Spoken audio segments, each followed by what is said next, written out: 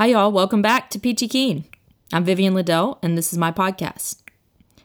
For this, the 5th episode, I'll be talking with Atlanta artist, curator, and educator Candace Greathouse about all 3 of those roles. So, Candace's studio is on the south side of the city, and it's in a very non-assuming looking warehouse. It does not look like a gentrified art center. It's got loading docks that are still operational, and there's, like trucks hanging around. And when you get inside, it is suddenly art land in there. It actually reminds me of East Williamsburg when I lived there around 2005-ish, I think. I lived in a loft off Messerol Street there that was some madness. A big space that had been carved up, so there was, I think like 5 people living there and untold numbers of cats. There was band practice happening all the time. It was that kind of scenario. But yeah, so Candace's loft doesn't appear to be like a living space, but it is that kind of giant warehouse that has been carved up into smaller spaces thing. So but this warehouse in Atlanta, it puts the East Williamsburg warehouse that I was in to shame in terms of scale. It's a really big place. When we walked in, we were greeted by this mannequin. So the mannequin it scared me when we walked in. It kind of looked like maybe it was supposed to, guarding the entrance. And, you can kind of look around and see on the horizon, there was a big open space with a lot of stuff in it. I would have liked to have walked around and gotten real nosy and up in everybody's business, but there were people working and I didn't want to ask for a tour. But there looked like there was a combination of hangout areas, studio areas, works in progress. It was a pretty stimulating environment, pretty exciting. Like lots of weird artist half projects, old furniture, that kind of stuff. And Candace's studio was a white cube within all this crazy space. So you open a door and you go walk into her studio. The walls of her studio don't go all the way up to the ceiling. So you can hear everything. When we got there, Bennett went to pee while we were setting up. And so it was this fun, awkward moment where Candace and I could totally hear him like we were in the bathroom with him. And she was telling me that she really feels like she gets to know her studio neighbors because of that. So we sat down in her very organized, tidy, kind of white, cubish space with some LaCroix, which, by the way, I just looked up because this is a thing that haunts me. I love this sparkling water, and I usually pronounce it LaCroix, like I'm trying to get French on it. But I just looked it up for the purpose of the podcast because I'm pronouncing stuff for you guys. I don't want to put that out. And it is LaCroix. The website says, damn the French. It's not the French pronunciation. It rhymes with boy. So I'm glad I could clear that up for you guys. When next time you're having a LaCroix, you can confidently state, give me one of those LaCroix, please. So anyway, Candace and I, we've met in passing before. And we started our conversation trying to work that out. That was in 2015. And I'd been with them for maybe a little under a year then. That was the first major exhibition. Yeah, so that was when I have met you. Okay. I was in that show. It's been a long time. It has. Good. I knew because I was like, what is it from? And then I couldn't look it up. I was like, sometimes I think I'll figure it out. But I thought it was one of those big shows. Oh, you recognize my name? Yes, yeah. Yes. That's what it was. But I didn't have too much interaction with you. Okay. I think I came and I installed with an intern or something. So I didn't see you very much. I wouldn't expect you to remember me. I think I only talked to you for 5 minutes. Hi, I'm Vivian. Here's my work, and then left. Well, I'm one of these people that it's especially as a curator and an artist and a pretty social person, I always remember meeting people, but I can never remember in what context or capacity. I'm like racking my brains. But so no, yeah, this is awesome. This is really great. Yeah, so I have that issue too, and I used to live in New York, and I found it a lot easier because you usually only see people in one context. Like Right. you have these people that you only see at this gallery or you only see in a work environment. But now I live in Athens, and you see the same people in like 4 or 5 different contexts, and I have a really hard time remembering who's who. Like, wait, does my son go to school with your son, or do you work with my husband, or are you an artist? Like, how do I know you? I can't keep people. Athens is good though because it's. I feel like the art community there. You see, it's pretty large for Athens being so small. I think, but I see everyone everywhere. That is true. I mean, I've been in and out of Athens so much that I try to avoid the smallness of Athens because it gets too small if you live there.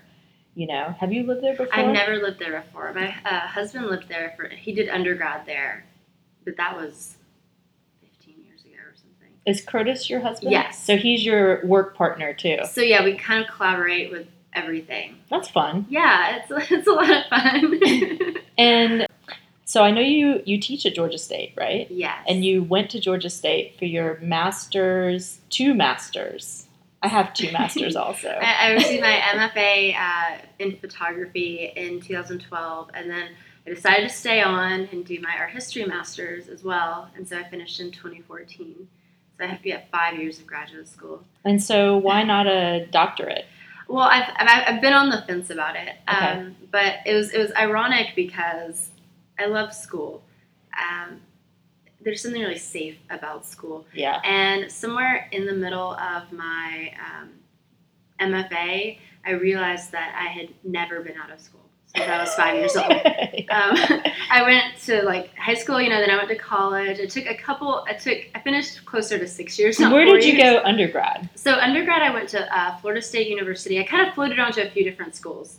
I started in Columbus, Georgia, and then I spent a few years at Florida State University in Tallahassee, and then I finished in Birmingham at the University of Alabama. Okay. So that is a trajectory. And I noticed, I didn't see your undergrad thing anywhere online, and I was wondering if you had, because I bounced around to a couple of schools.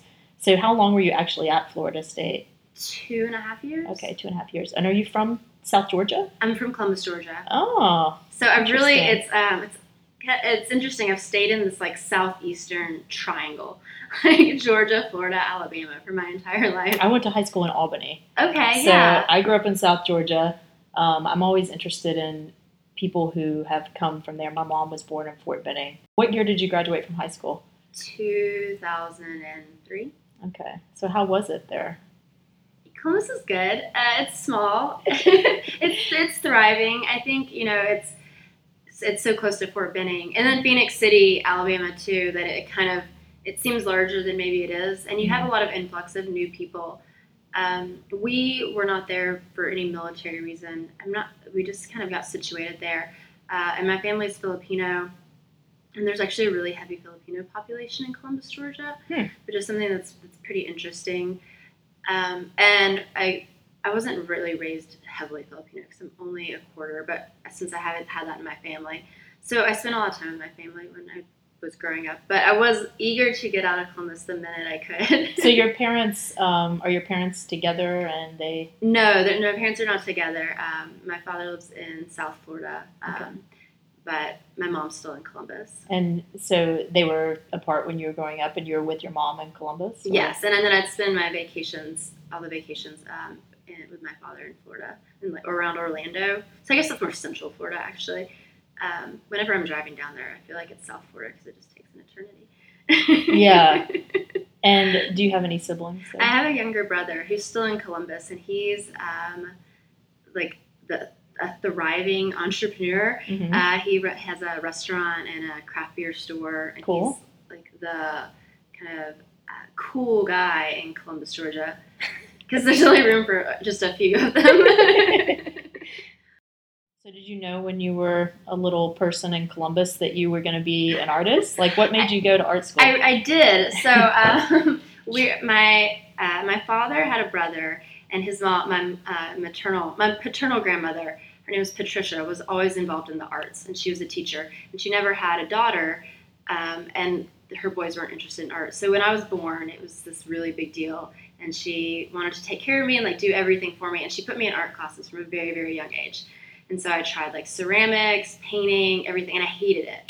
I was very frustrated. Like all of my free time, I had to go to art classes and do all these things, which looking back, I mean, I was so fortunate. Yeah, I would have killed for that. Yeah. I mean, like, and so she always wanted me to be an artist. And that was always like, I just knew I was. And I always took like the art classes and the AP classes. And I knew when I was going to school, I would be an artist. And like, that was just like what was laid out in my life for me. But I also really rebelled against like traditional styles of art. Like, I'm not a painter. I'm not very interested in painting. Mm-hmm. Which that sounds awful, but like I'm more interested in like conceptual types of work. It's the idea behind it, and if the idea is translated through a painting and that kind of thing, and or if it needs to be better translated through sculpture or something like that. It's just the idea of like painting for painting's sake, right? I think, which a lot of people I think are into, and I'm a painter. I know. I'm like trying. No, I mean, I'm not.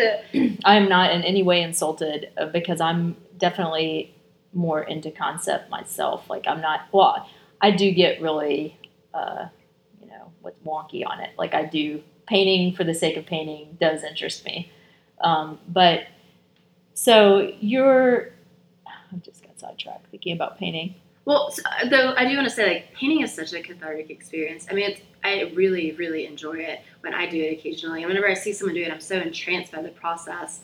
I think also, like, coming from this background, I always rebelled against, like, having to do painting in my childhood. I mean, I took probably 10 years of painting classes. Well, that's what I was going to say. Like, so this podcast, I'm focused on women in the South. Mm-hmm. I'm really interested in kind of regional, if there is even any kind of regional differences in the art world right now. And I talk about this a lot with different people. I feel like painting is the gold standard still in the South for art. People expect you to be good at painting and naturalism if you're an artist, like not in the art world, but like at large. Would you agree with that? I wholeheartedly agree. I mean, it's interesting thinking about just let's say Georgia State, for example, their arts program. It's like the building's 5 floors, drawing and painting is on the top floor. Yeah, very literal. Ceramics is on the bottom. Sculpture has been kicked off, it's a mile or away. And championing art, and there's always this like, oh, you're a painter. And I think Atlanta especially has this really great respect and tradition of championing painting, which is, I think, fantastic. We have so many incredible painters coming out of Atlanta. But I've heard a lot of painters from Atlanta and from Athens say that they don't feel that way. And I mean, I think that's true in terms of the general public. But in the art world, the vibe I'm getting is a lot of people kind of see Atlanta as a performance and film town. I don't know. I mean, I think you're right that there's a lot of great painting happening. I mean, it's really exciting, like thinking about some of the stuff that's at Hathaway Gallery. Sandler Hudson I feel like not so much lately. A lot of the commercial spaces. Marsha Wood has shows frequently amazing paintings all the time. Especially these like kind of more gestural, abstracted paintings. Mm-hmm. We see a huge kind of influx of them. So those commercial galleries in Atlanta, a lot of that has some kind of overlap with interior design. Where you have. I often wonder, like people in Atlanta that have money that are buying art, how much of it is kind of a decorative. I mean, we worked in galleries.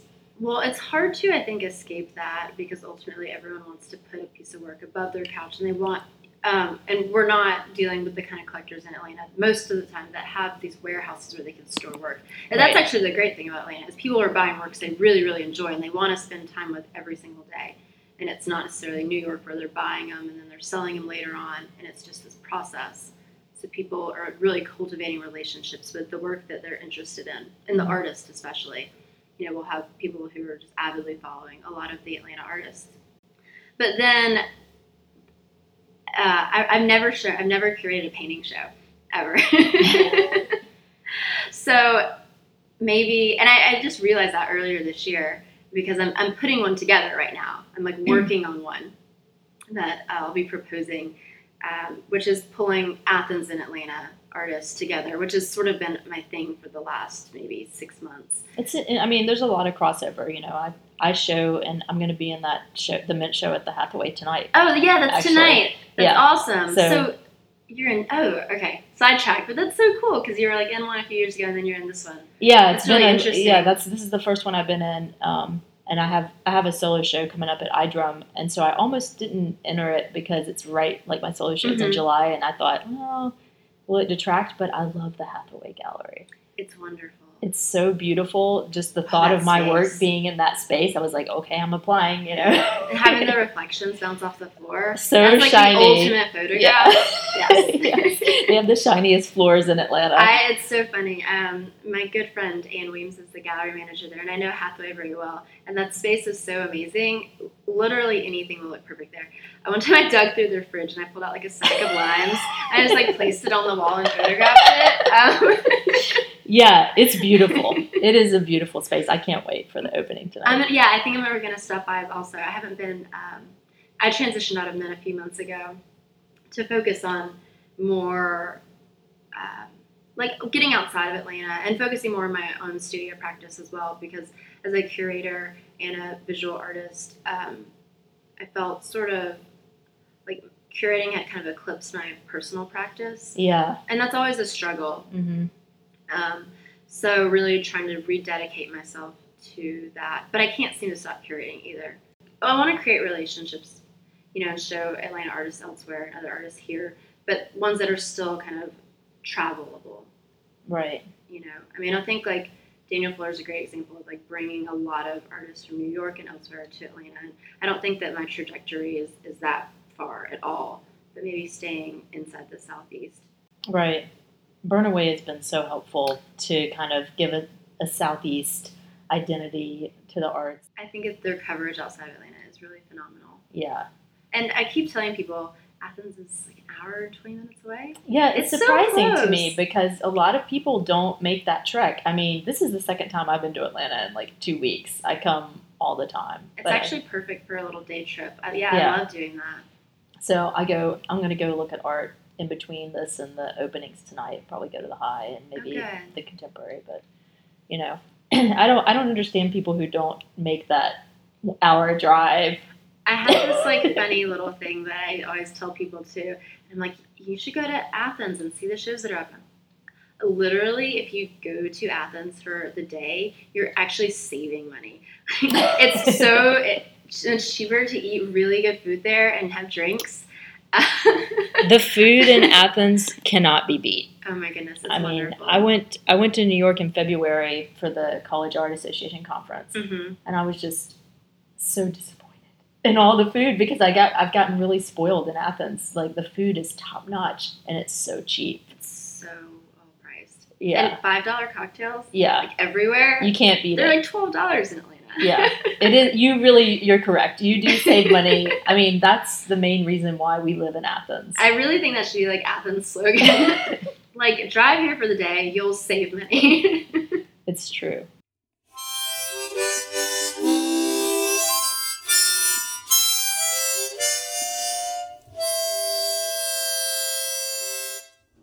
Once I started doing photography, it was just like, oh, this is it.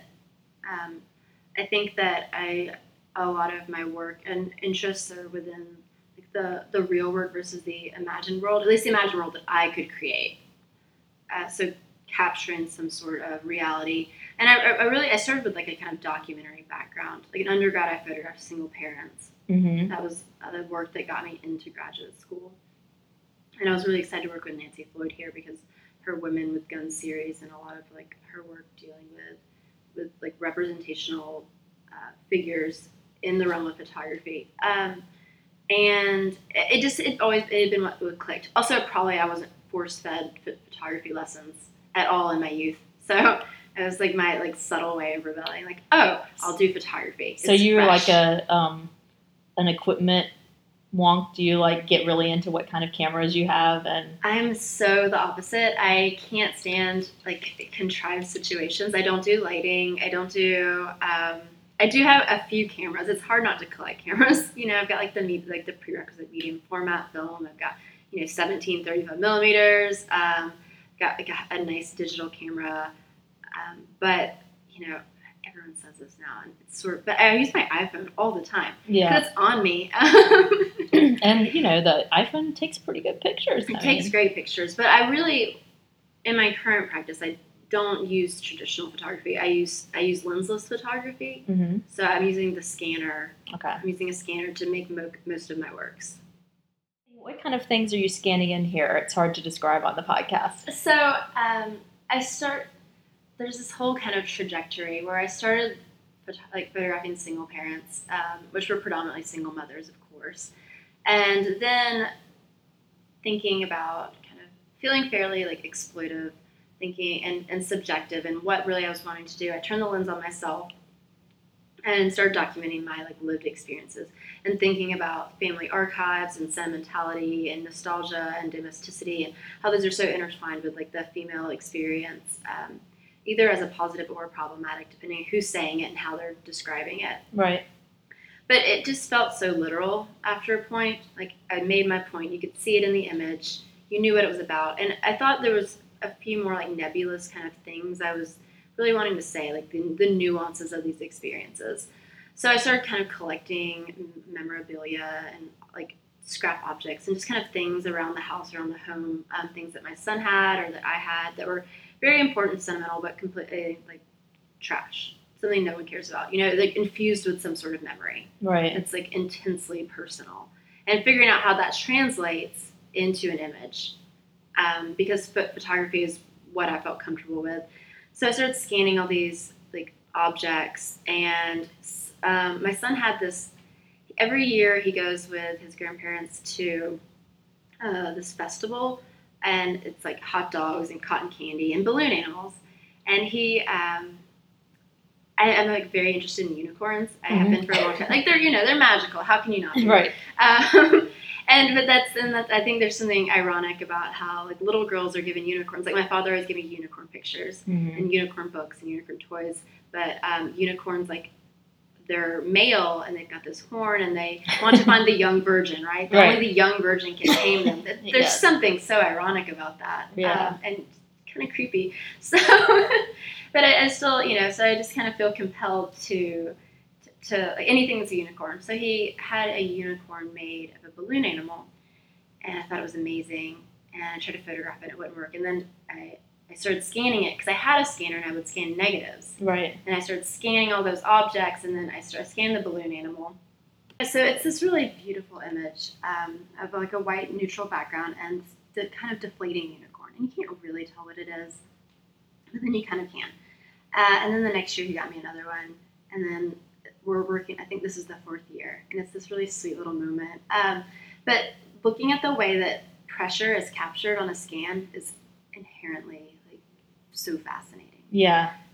Seeing that there's something so bodily about it. Ana Mendietta's pieces where she pressed her body against plexiglass or glass. Right. Really seeing that tension. Someone attributed to watching someone trying on a pair of jeans that are a little too tight. Yeah. And you can see your body's trying to escape wherever it possibly can. And it really, so it struck a chord with me. And so the unicorn's becoming this, they're trying, at least the balloon. The balloon. The balloon. And then I started thinking about all the balloons that we have all the time for different events, and I started saving them and scanning them.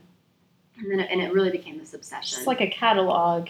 And it's interesting because you're the first person that I've talked to that is a mother. I have 2 boys also. And so clearly your son has had a direct impact on your artistic practice.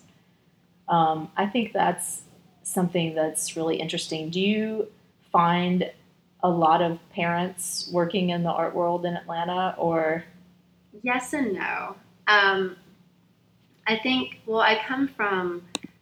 I studied women's studies in grad school, which is, I think, it's now gender and sexuality studies, right?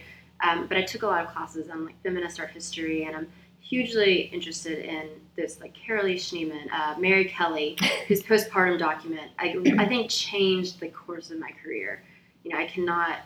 I checked it out from the library, and it's they were due every 6 months, and I would just renew it. I I had it like for the whole 3 So years. how of my did MFA. how did that directly impact your career?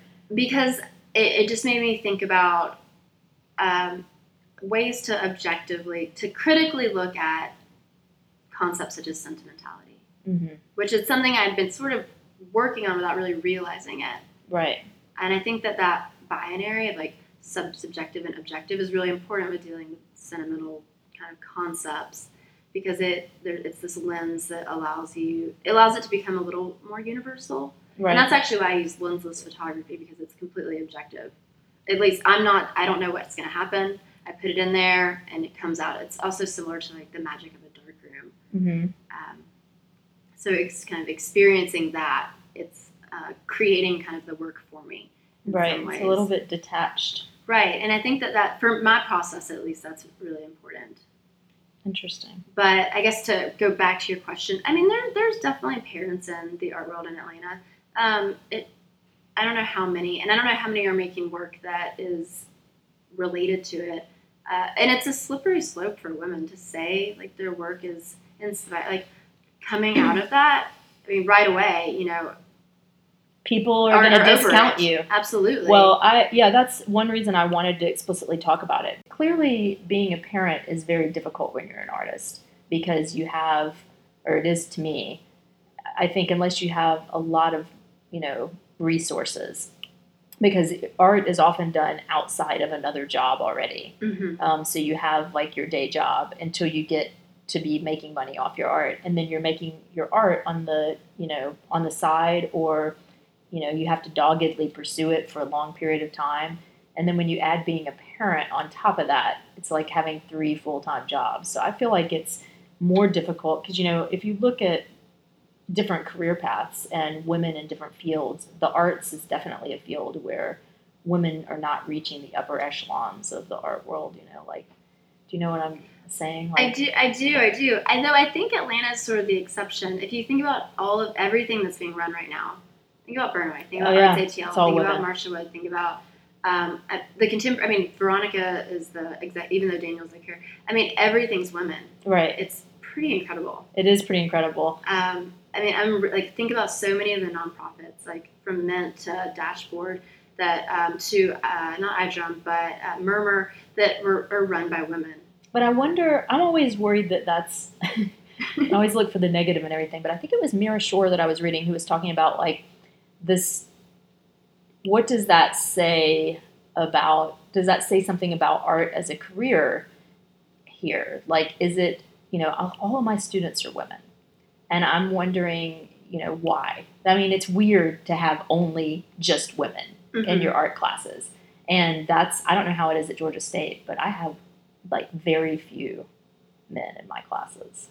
I think that I'm trying to think statistics wise, and I believe it's a few years old, and I can't place it, but the MFA students, or even a lot of universities, like female students, there's a heavier majority of female students than male students. And overall, right? So maybe in all, I think that I'm trying to think in my experience. I feel like my classes have been pretty split, but Atlanta as well, so it might be a little bit different. Yeah, it's different in North Georgia because my worry is that not, and I think this is what I read in Mira Shore, or I'm trying to remember who it was, I can't remember, that it's not that women have advanced, but it's that maybe the art fields aren't seen as important, I don't know. I read that and it kind of was unnerving. But I wonder if that's the case. Like, I know when I was growing up, there was definitely a perception that being an artist was not a manly thing to do. I'm older than you. But definitely there was a perception that it was kind of a more of a hobbyist career. And if you wanted to make money and support your family, that's not a field that you would go into.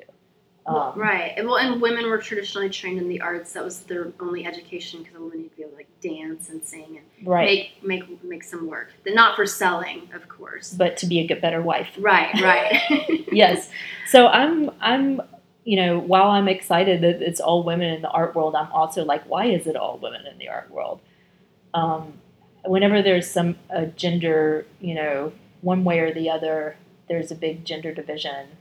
I'm always curious about why that's happening. I think that's a good question. But yeah, I guess it's something I don't have the answer for. No. But I think Atlanta is really in a great spot right now because of all of these women. But if you look at it like nationally, there, there's the Mary Boone Gallery in New York. There's a lot of women-run ones, but there's just as many men-run ones. So I think Atlanta's a nice little exception currently. But then if we look at like art sales, all of like the top 10 selling female artists and like for art auctions and art markets like add up to like half of what Damien Hirst or the male artists, that kind of thing. And that's what I meant by women not reaching the upper tiers. So of the it's art like world. we might be well known, but our works will still sell for, and it's not even 70. Like we're not getting 70%, 70 cents on the dollar for this. It's we're talking about millions of dollars versus hundreds of thousands. Right. So, and I don't really know what the solution is for that. So we should start selling our work for $1 million. That's a great solution.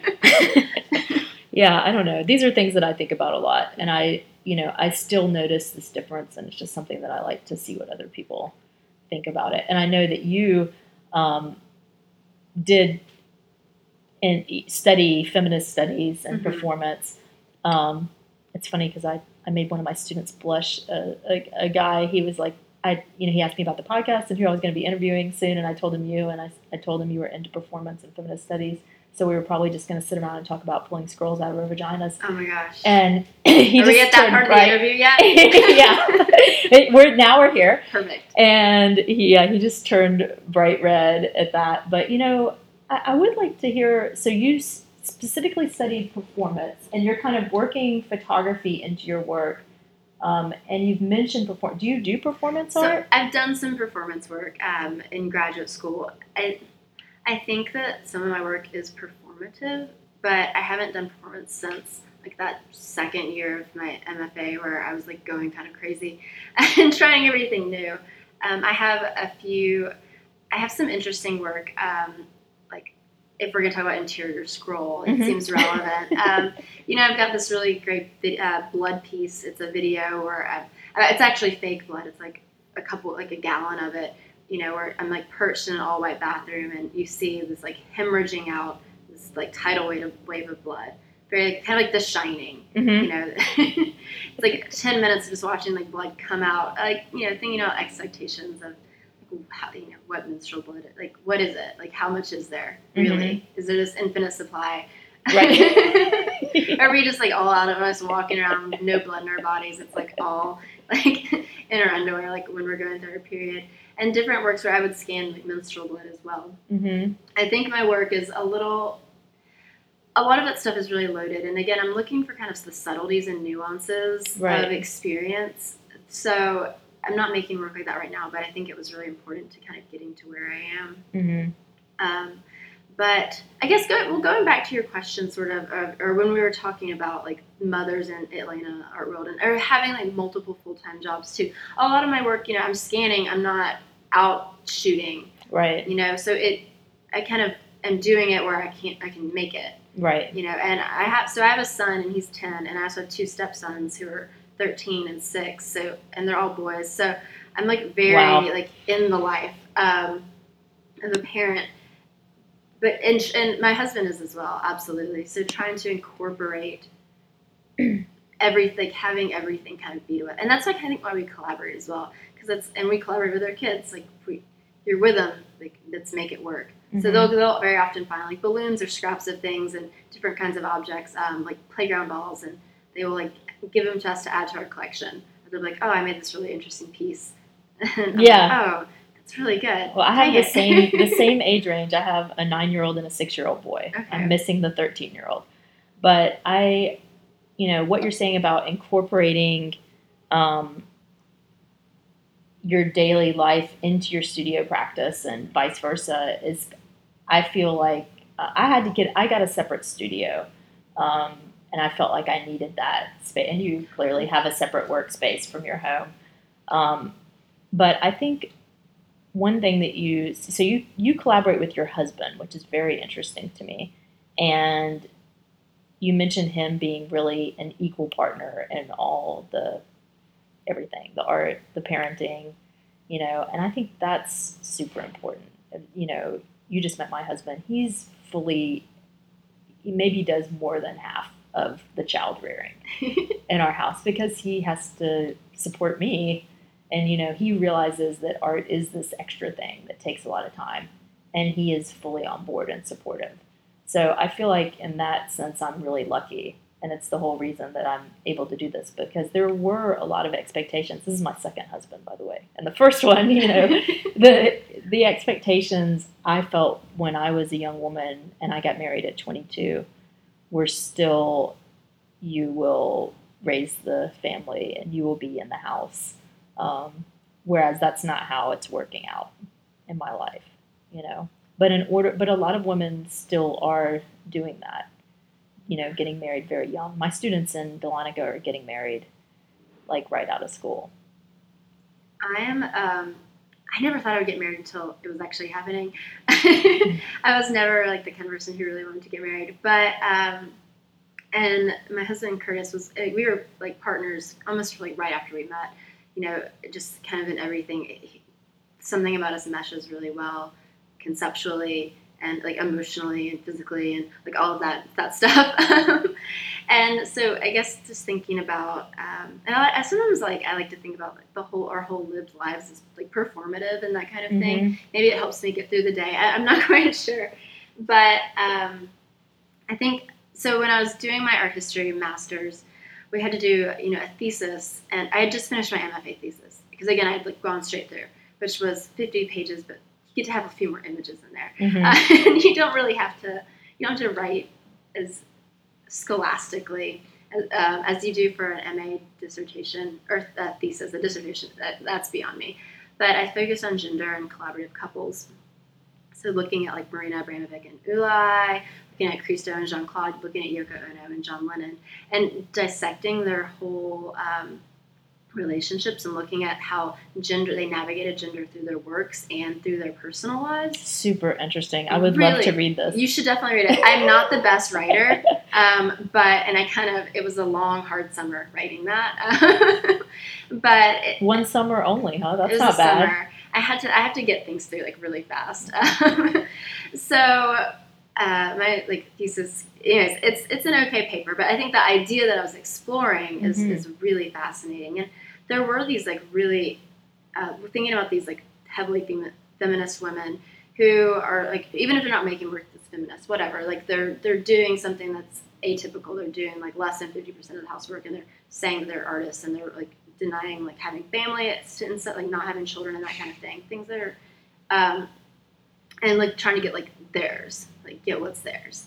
And it's really fascinating thinking about like analyzing the relationships and how that all worked. Yeah. Like John Lennon did most of the rearing of Sean Lennon. Right. And Christo and Jean-Claude, like she wasn't even listed on the works until like 1995 or something. Right. It's escaping me because it was not as popular. But now she's like retroactively attributed to all of the works. Mm-hmm. So just thinking about how they kind of operate. And so that's always in my head. And my mom once told me that like women have to do 51, like the women like have to do at least 51% of like all the household stuff that like that's like their job. Like they always have to just do a little bit, even if it's like 1% more. And I was like, no. Or that like I have to like let my husband or my partner, like the man in the house, have like a little, even that 1% more say. And I was like, that's just preposterous. Like, right. No, I want the most say. Or I want to, and it can get complicated. Or it's a struggle. I mean, it's a power struggle. I think about Klaus Oldenburg because of the and Coogee. Yeah. Because he did fiber art, but she did all of the sewing on it. I think do you know the backstory behind that? Her. I don't know that much about it though. But it's the same situation with Christo where he got all of the credit in the beginning. I think, or I never had heard of her. When I first started hearing about his work. So I don't know. I don't have that relationship. I think it's really interesting that you have that relationship with your partner. I don't think I could manage that kind of competitiveness that comes with art. I mean, how you feel like you guys are making things together, so the competitiveness is kind of eclipsed by that? Well, we have separate practices as well. So we both maintain our individual works, and then we collaborate, a couple times a year on bigger projects, on works that seem to really like pull from his practice and my practice. And what is his practice centered So in? he's traditionally painting, but he does a lot of sculpture as well.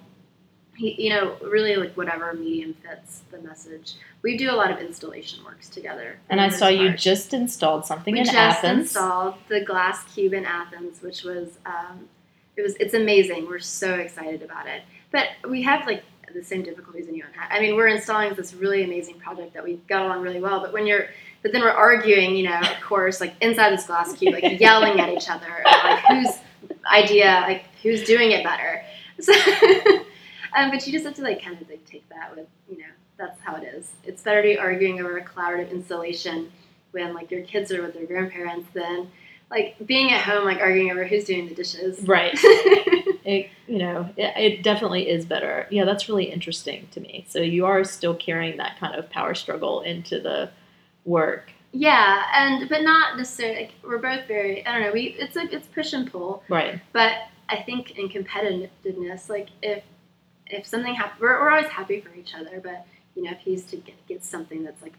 I've talked about this, like a residency I applied for, and he wants to apply it. I'm like, no, it's going to break my heart if you get it, And then I'm like, okay, but do it, but I'm going to kind of be jealous of you. Or I might be really jealous of you. I might be mad at you for like a whole week. Yeah. Like, even though you deserve it, and that's really unfair. And, kind of vice versa. So, but I don't, it's like that with friends, too. Like, yeah. If our friends did a really great show, I'm like, oh, I'm so jealous of you. But I'm really happy for you. But, yeah. Dang it. Anybody who says they're not jealous of other people that are having great shows, I mean, they're just totally bullshit. But, yeah.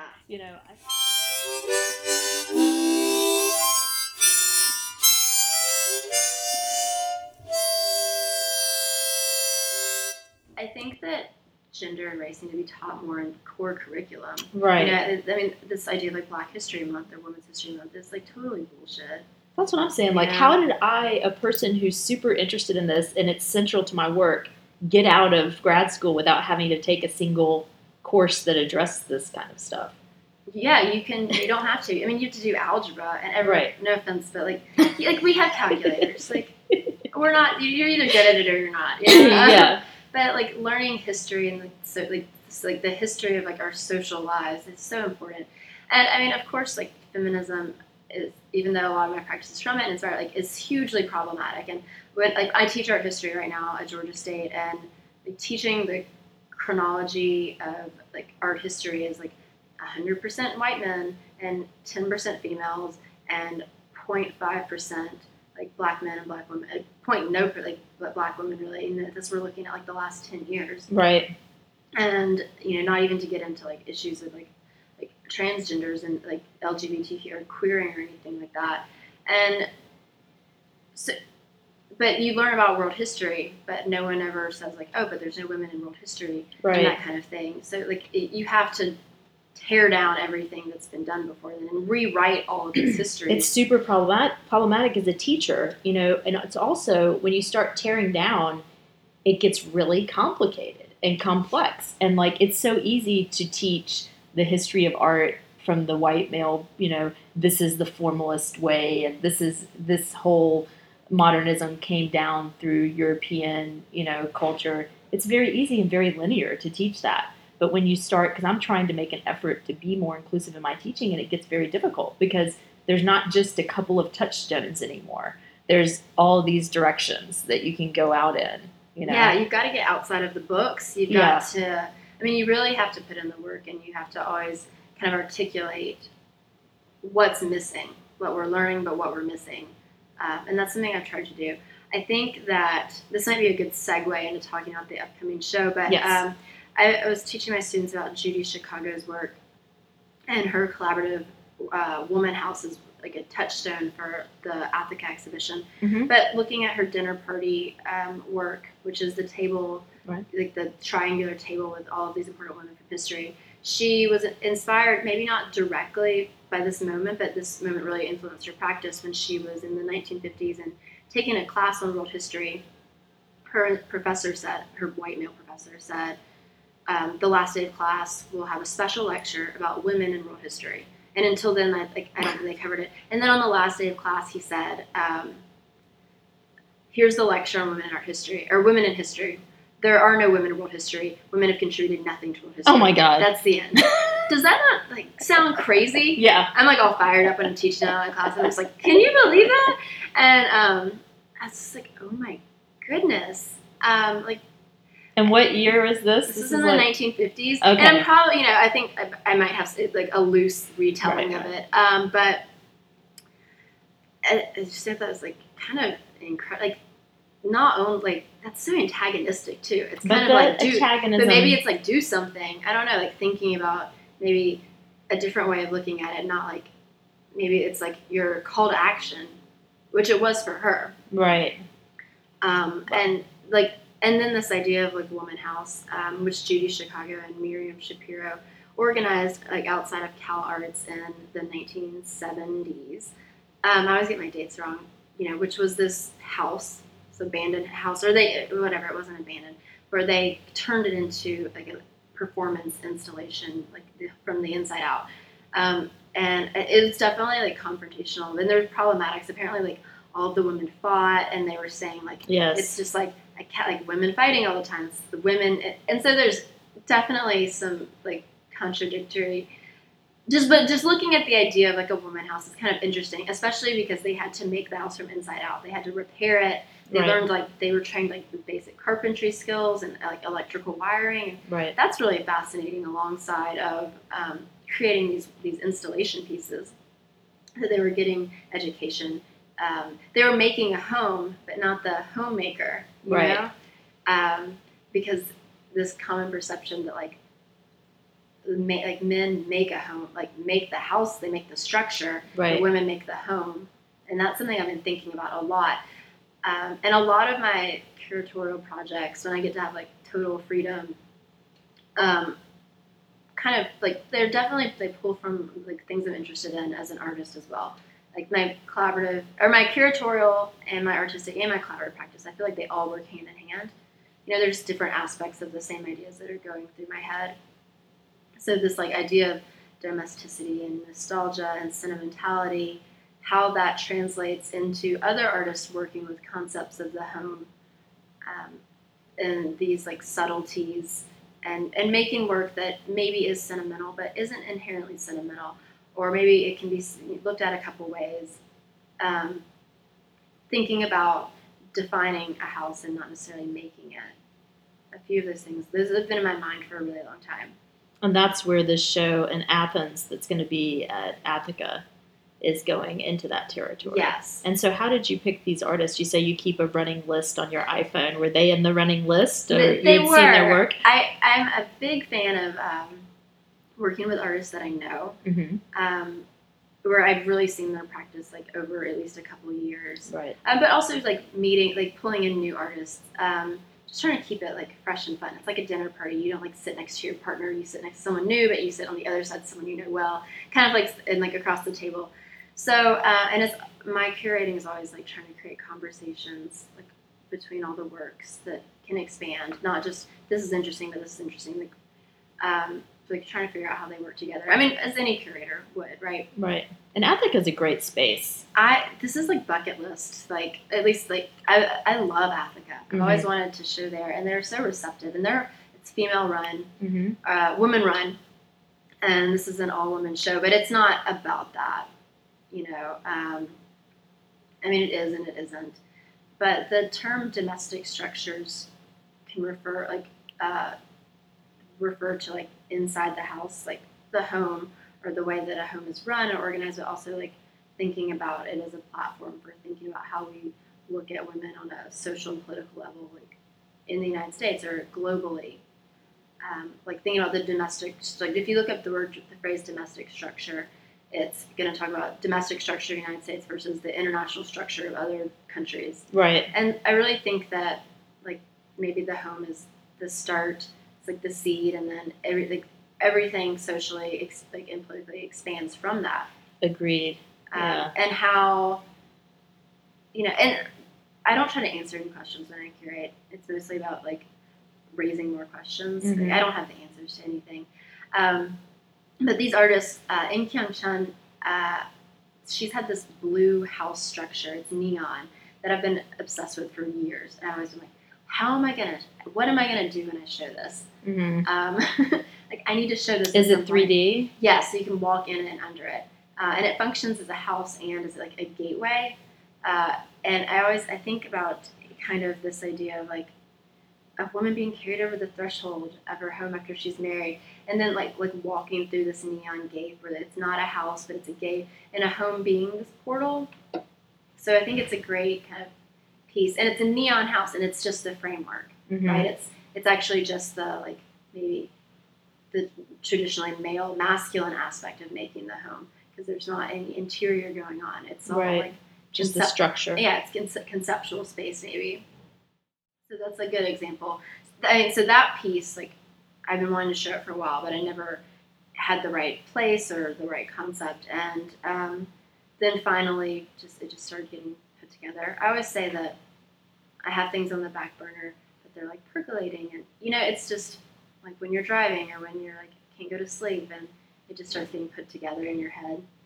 And I don't know, it kind of felt like got put together kind of seamlessly. Looking at different artists that I'd gone to grad school with or I've worked with the last few years, whose work explores like these notions of the home or house. And when does that show open? It opens May 6th. Okay. The reception's 6 to 9, so it's a Saturday. It's graduation weekend. Okay. Apparently. So we'll have a really good time after also. Yeah. Well, I can walk to Attica, so perfect. I can make it there. And you have a show up at the Indigo in Athens also, you and Curtis. Yes. The installation Rainbow Cube, which will be up through Halloween. Oh, good. So there's a long time to see that. And any other shows that you have or that you're curating that I should know about? So I've told myself I'm not curating for the rest of the year. Okay. I'm focusing on my work. And I've got a few kind of projects that are coming up that I'm like nailing all the logistics down, but you should see me doing some interesting kind of installation projects this summer in a few cool venues in Atlanta.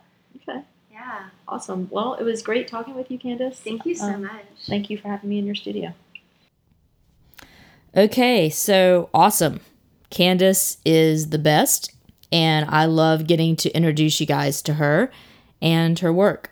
So now is the time for you Atlanta folks to come to Athens and check out Candace's personal invasion of our little college town that's happening. She and Curtis Ames have their Rainbow Cube site-specific installation at the Hotel Indigo at the Glass Cube art space there.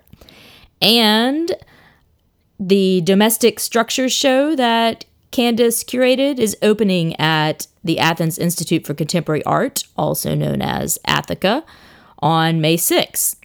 So y'all Atlanta people need to get over and check that out. That show is Athens and Atlanta artist.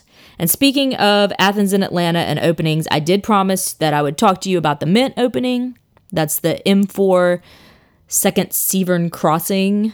I did talk to the curator, but I did not ask her what that meant. I looked it up and like it's some kind of British river. I'm sorry, I don't know what it is. I feel ignorant, but maybe I should look that up. So we did go to that opening at the Hathaway. That was the end of our day. After going to Candace's studio, we had lunch at a super fancy pedestrian mall on the west side, a place called Star Provisions that Candace recommended.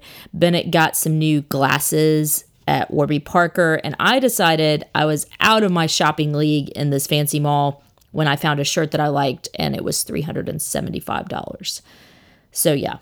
And then we also went to the High and the Atlanta Contemporary, where I met their director, who was totally awesome for the first time, Veronica Kasenich, I'm going to say. I'm not sure how you pronounce your last name. It's free to go to the Contemporary now, so there's no excuse. It's over on the west side behind Georgia Tech, and there's some really interesting work up right now. I like the Paul Anthony Smith prints. He had these, I think they're inkjet prints that he has poked through them with a ceramic tool. And this is a technique called picotage, that the picked out areas create a little pattern of white that's like the puffed up paper where it's been picked at on the surface.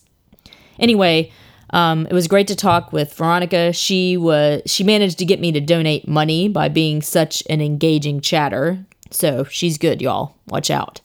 And after that, we went to Bar Taco, had some mojitos, and then finally made it to the Mint opening. So as I mentioned, I met the curator, Victoria Camblin, and I met a lot of the artists and talked to a lot of the people from Mint who were all awesome. I want to go into so much detail because so many things happened. I learned so much that night from so many of the people that I talked to, but there's really not enough time in this episode to go there. I'm thinking what I'll do is a couple of the women that I met, I'm going to get them on the podcast in the future so we can get more into depth with their work and what's going on with them. But let's talk a little bit about one of the artists I met, Keith Jones. I loved his work. It was also, I loved meeting him. I think his work was like a direct reflection of his personality. He was super fun to talk to. He literally had a sunshine coming out of his head. He was wearing a giant, I think it was cardboard sun that he had decorated for Earth Day, and was just beautiful. I'm looking at his Instagram page right now. He calls himself Artist Sissy Man, the next Madonna. I don't think that's an exaggeration, you guys. He's got a combination of video and drawing in the show that really resonated with me. They're serious but funny at the same time. Like his video, I literally laughed out loud multiple times while I was watching it. And I think I'm one of those people like Elizabeth Murray. When I see something that makes me laugh, then I know it's really working.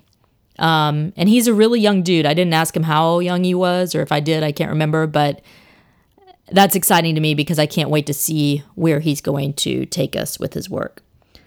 So anyway, we got to sign off. This is getting long. If there's some links up on my website, vivianliddell.com/peachykeen.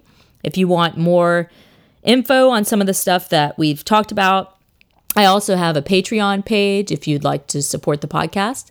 But I hear one of the best ways to support a new podcast is to write a review of it. I don't know, give some stars or something on iTunes. So you've made it this long into the podcast. Maybe that's a good sign. And if you want to let others know what they're going to hear when they stay tuned for this thing, do me a favor and do me a solid, as they say, and put a review on iTunes. All right. Until next time, guys, I hope your days are peachy keen.